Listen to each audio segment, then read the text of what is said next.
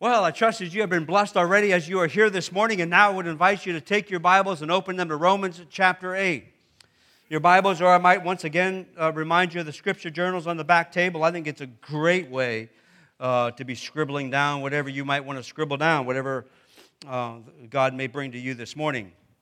So Romans chapter 8, we're going to be looking at verses 1 through 4 this morning, and then we'll finish it up next week. The rest of these 8 verses. It's a brand new chapter, and God's inspired and inerrant and sufficient word reads, "Therefore there is now no condemnation for those who are in Christ Jesus.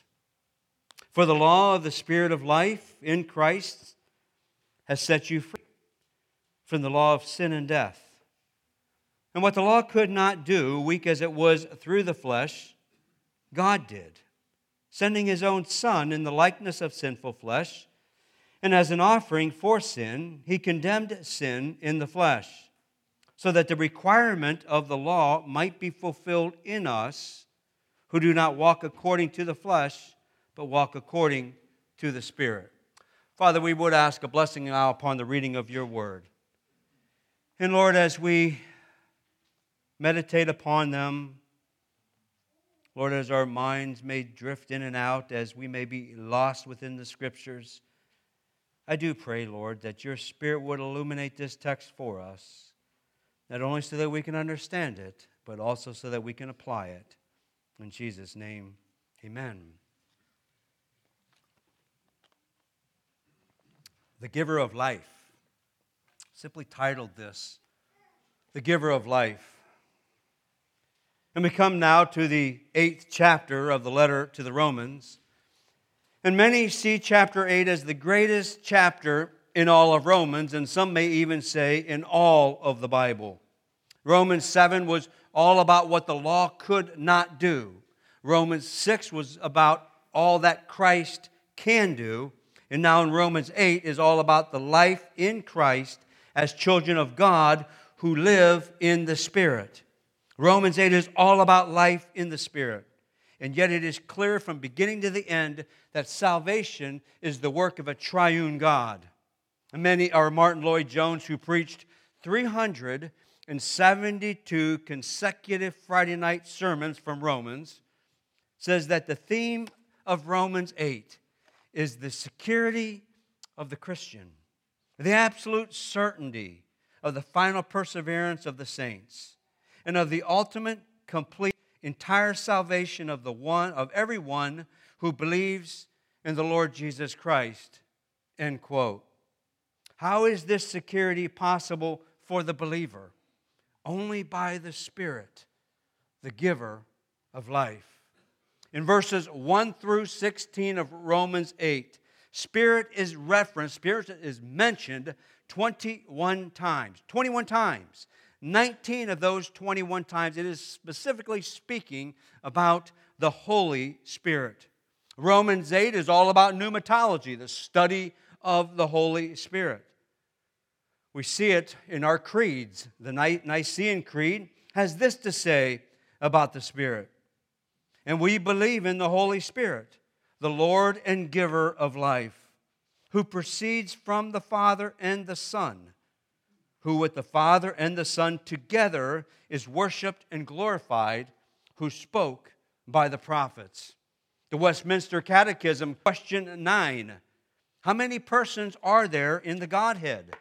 The answer: there are 3 persons in the Godhead, the Father, the Son, and the Holy Spirit. These 3 are one true eternal God, the same in substance, equal in power and glory, although distinguished by their personal properties.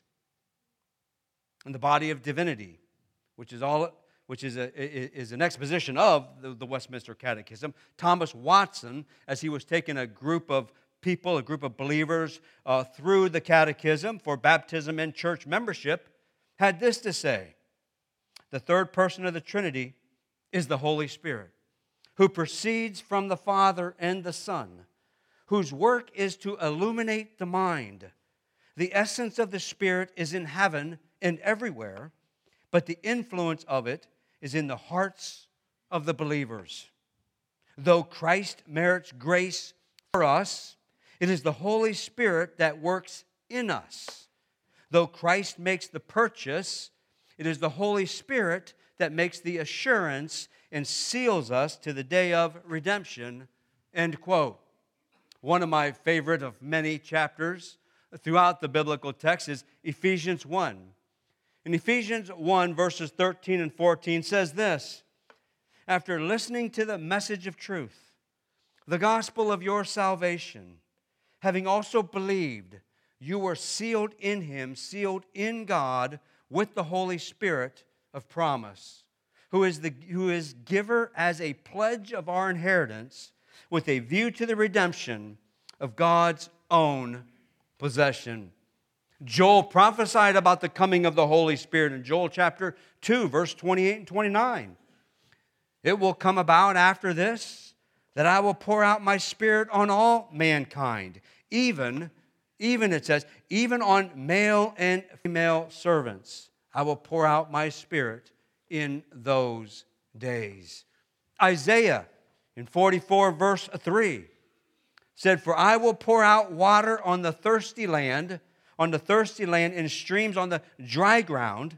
I will pour out my Spirit on your offspring and my blessing on your descendants. Isaiah describing a land or a people without the Holy Spirit as thirsty and dry. And when the Holy Spirit was given, was poured out, or at the coming of Jesus and Jesus' baptism in Matthew chapter 3, as Jesus came up out of the waters, out of the baptismal waters, Matthew recorded these words here for us. After being baptized, Jesus came up immediately from the water, and behold, the heavens were opened, and he saw the Spirit of God descending as a dove and coming upon him, Jesus. And behold, a voice out of the heavens, out of the sky, said, this is my beloved Son, in whom I am well pleased. When Jesus was preparing his disciples for his departure from the earth, for his ascension into heaven, as he was leaving, he told them, I will not leave you alone. In John 14:6, he said, I will ask the Father, and he will give you another advocate, that he may be with you forever. Interesting thing about the word another, can also be other. In the Greek, there are two words that describe this, and not to get confusing with that, but it's simply that this another that Jesus is speaking of here is other or same kind. And I was thinking through of a comparison with this, and I thought, if I went to a dealership or a rental car place or a car rental place, and I rented a truck because I needed the bed of the truck, I needed a truck, and something happened with the truck, and I needed another truck, and I went back and said, I need another truck, I need another vehicle to get the job done, and they gave me a motorcycle. Well, that is another vehicle. That's going to get me from point A to point B, but it is certainly not another kind, is it? It is certainly not going to get the job done. And Jesus says, there will be another that I will send. Not somebody else, not somebody new, but somebody like me. Another of me. And then in Acts chapter 1, before Jesus ascended into heaven, he said, you will receive power when the Holy Spirit has come upon you. In Acts chapter 2, as the Holy Spirit was poured out and people spoke all kinds of different languages as a sign to the pouring out of the Spirit, there Peter prophesied and he spoke to the people and he cited Joel chapter 2, fulfilling the prophecy of Joel there. Romans chapter 8, our new chapter that we're starting here, has something to say. Of course, it's going to have a lot to say, but I want to point out verse 11. In verse 11, I have a nice little triangle drawn here, which for me signifies in my Bible that this is a reference to the Trinity. And you'll soon see why. But if the Spirit of Him who raised Jesus from the dead dwells in you, He who raised Jesus Christ from the dead will also give life to your mortal bodies through His Spirit who dwells in you. One verse, twice, a reference to the Trinity.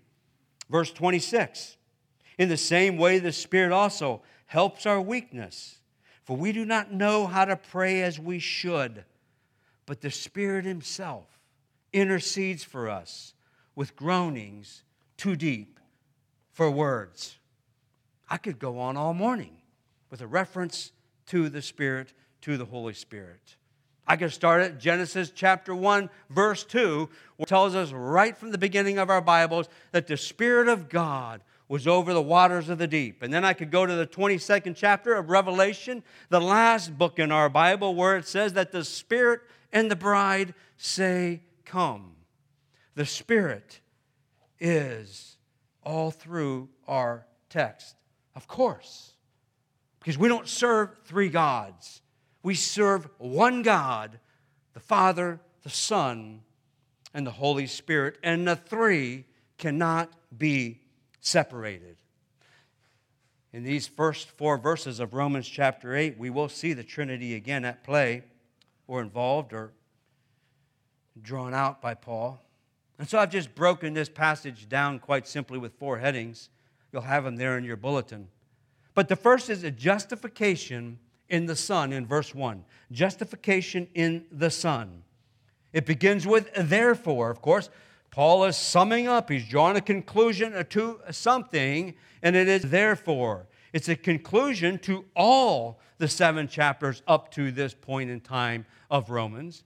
But maybe specifically as we try to, where do we judge, especially students of the Bible, like, well, where does the therefore? Does it point to 7, verse 25? Maybe, but it doesn't fit there all that well. And so we could go back to chapter 7 and go at verse 6 that it says this, that it says, but now we have been released.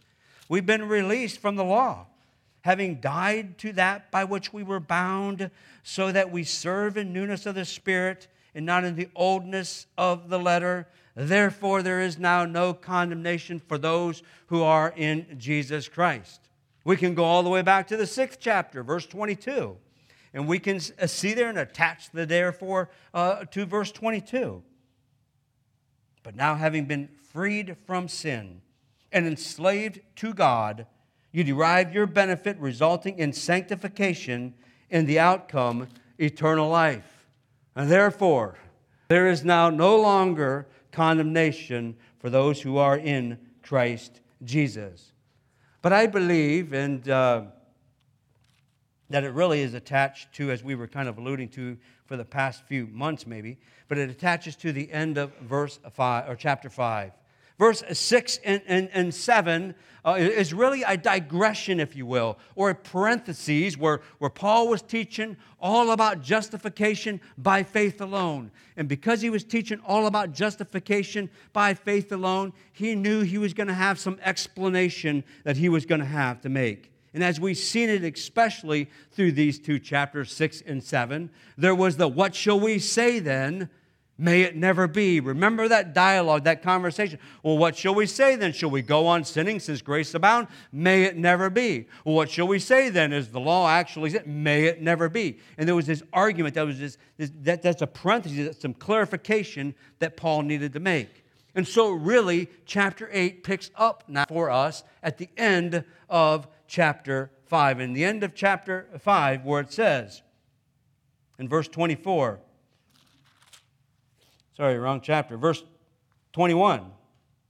Verse 20. The law came in so that the transgression would increase. But where sin increased, grace abounded all the more, so that as sin reigned in death, even so grace would reign through righteousness to eternal life through Jesus Christ our Lord. And now here's where chapter 8 picks up. Therefore, there is now no condemnation for those who are in Christ Jesus.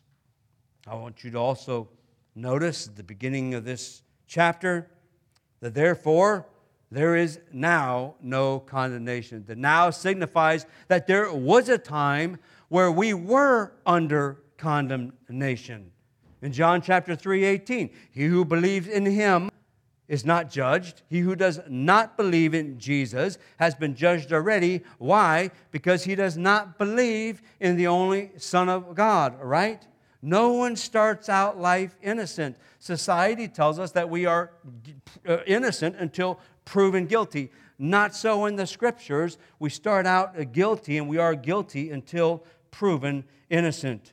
Romans 5:18, just as one sin entered into the world, one transgression entered through the one, Adam, so too sin spread everywhere. Everyone starts out under this condemnation. But Paul is saying now, there is now no condemnation. Condemnation is a legal decision of guilty. It is a criminal case, expecting a punishment to be handed down. It is a forensic word. It is indeed that we are proven. It is a legal decision that we are proven to be made or to be found guilty. The love of Jesus is not all that important until we understand that we stand condemned. Until we recognize we stand condemned. We want to talk about the love of Jesus, and that we do. But until we understand the importance of the love of Jesus, we will not understand completely the significance for the believer. Second, I want to go to verse 2. It's justification in the Son. Verse 2, we'll see liberation by the Spirit. Liberation by the Spirit. It starts out with for, of course, carrying forward what just came before it. It's the because.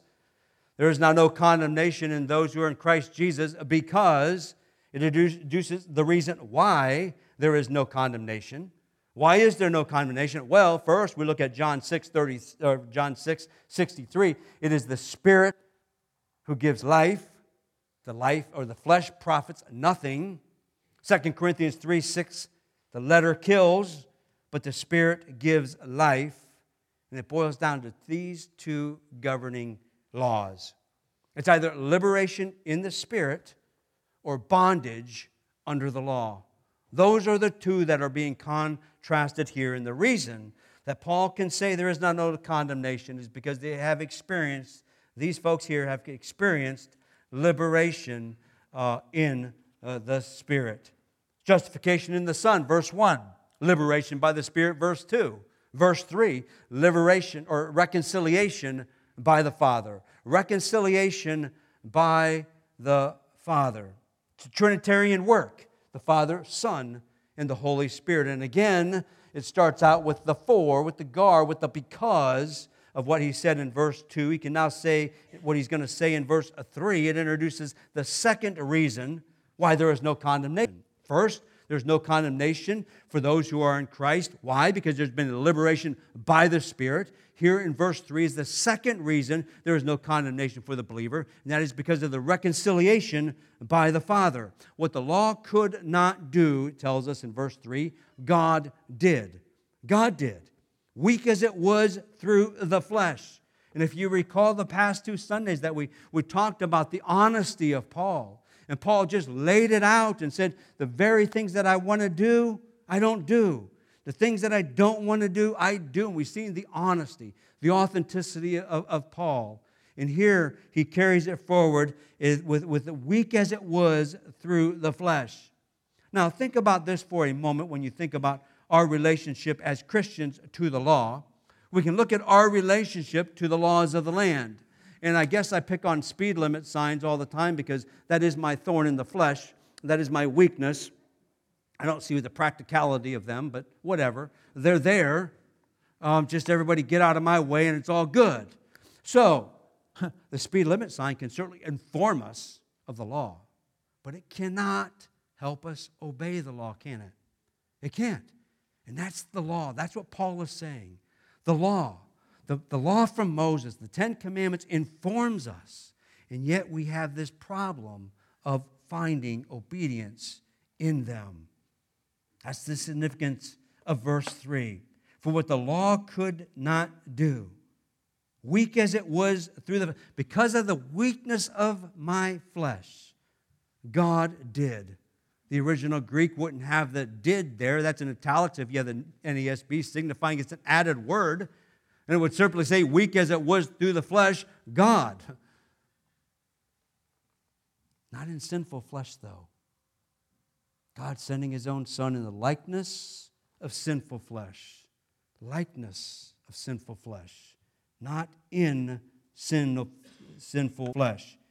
There's significance there to understand that though Jesus came as we ourselves are, the text would tell us that it was in the likeness of sinful flesh. Galatians 4:5.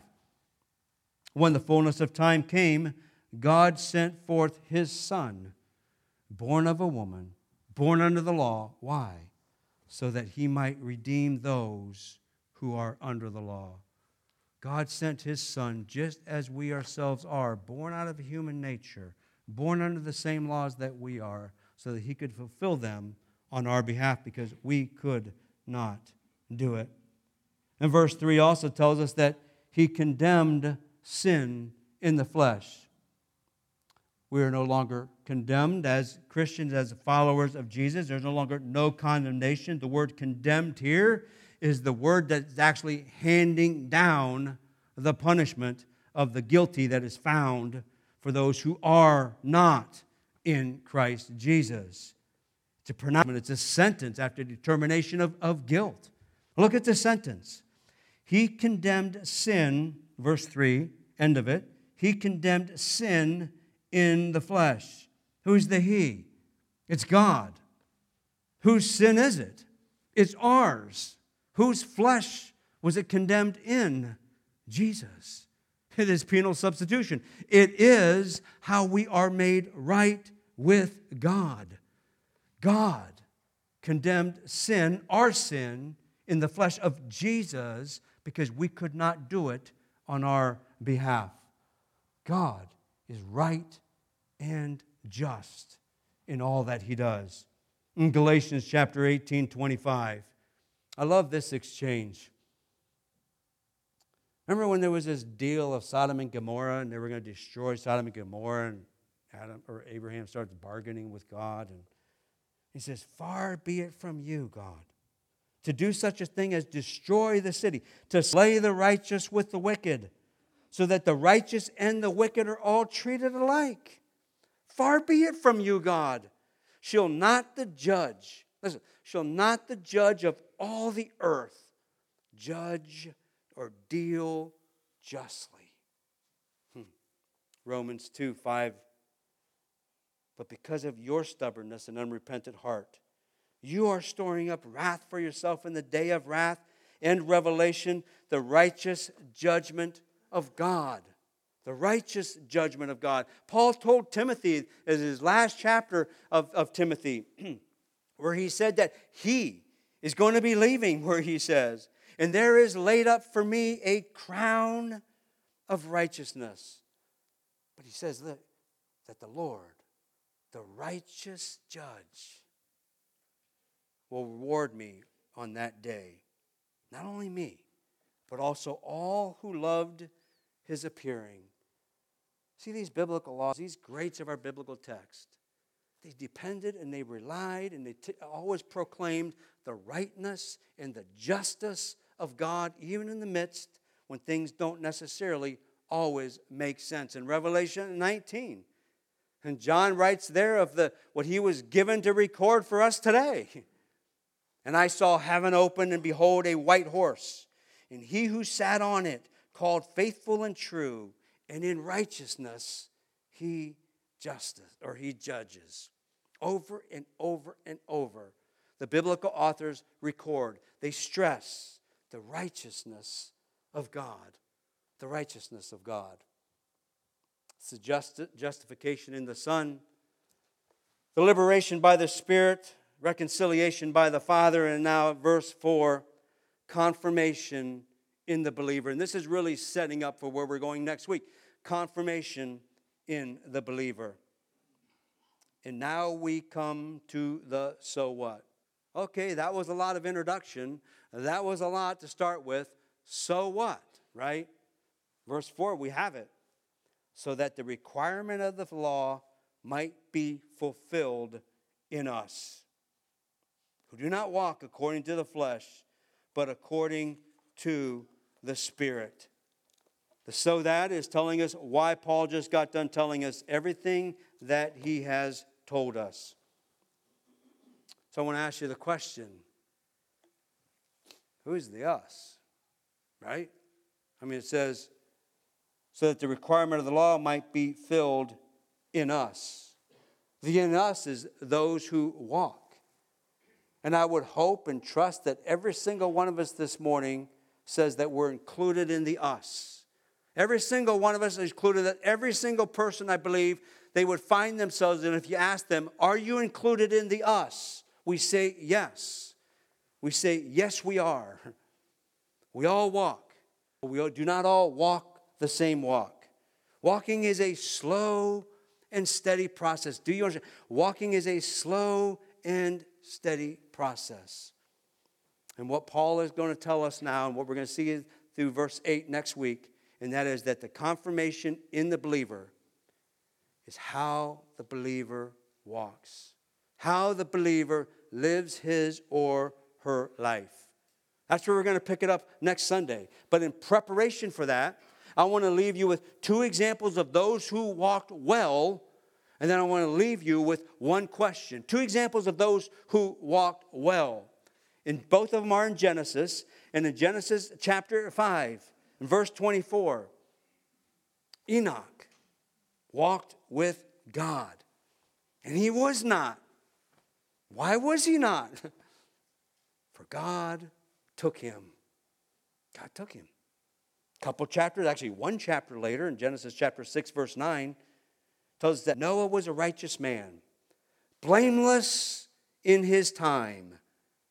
Noah walked with God. Noah walked with God. I think those are two people that we'd want to model our life after as we look at greats of the biblical text. They walked with God. The believer's life, the confirmation in the believer, or I should say the confirmation of the believer, is how the believer walks, lives their life. So I'll leave you, I guess, with a heavy question. And the heavy question is this, given by what I just said about the believer and walking. Why do I think that I am included in the us? It's a sobering question. And it's an honest question. And it's a question that we must deal with, and we will deal with it next Sunday. Think about those two verses of Enoch, of Noah. They walked with God. Look at their life. We are included in the us. I would hope we would all say that. And yet why? Why do we find ourselves included in the us? We'll answer that question next week as we look at verses 4 through 8 of Romans. Father, I thank you for your word. Father, as we just really look at an introduction of this great chapter of Romans. And Father, as we turn the corner from justification, from condemnation to justification, and to now life in the Spirit, and how that works out and lives out and is evident within our life. Lord, I know that each and every person here this morning's desire is to walk faithfully with you. I know that's mine and that's all of us. And yet, Lord, we know that there is a way that a believer walks. And I pray, Lord, that if we take time this week to ask ourselves, why are we included in the us? Oh, Lord, that it would be a time of reflection, a time of discernment, a time that would ultimately lead to exaltation in what you have done for us. I pray, Lord, that the assurance would come forth this week in each and every person here who wrestles with the question that they are indeed sealed by your Spirit and included in the us. Father, I do pray that, Lord, the things that you have pressed upon our heart or those things that don't sit well, whatever, Lord, I just pray that your Spirit would discern those things this morning. We pray these things in the name of Jesus. Amen.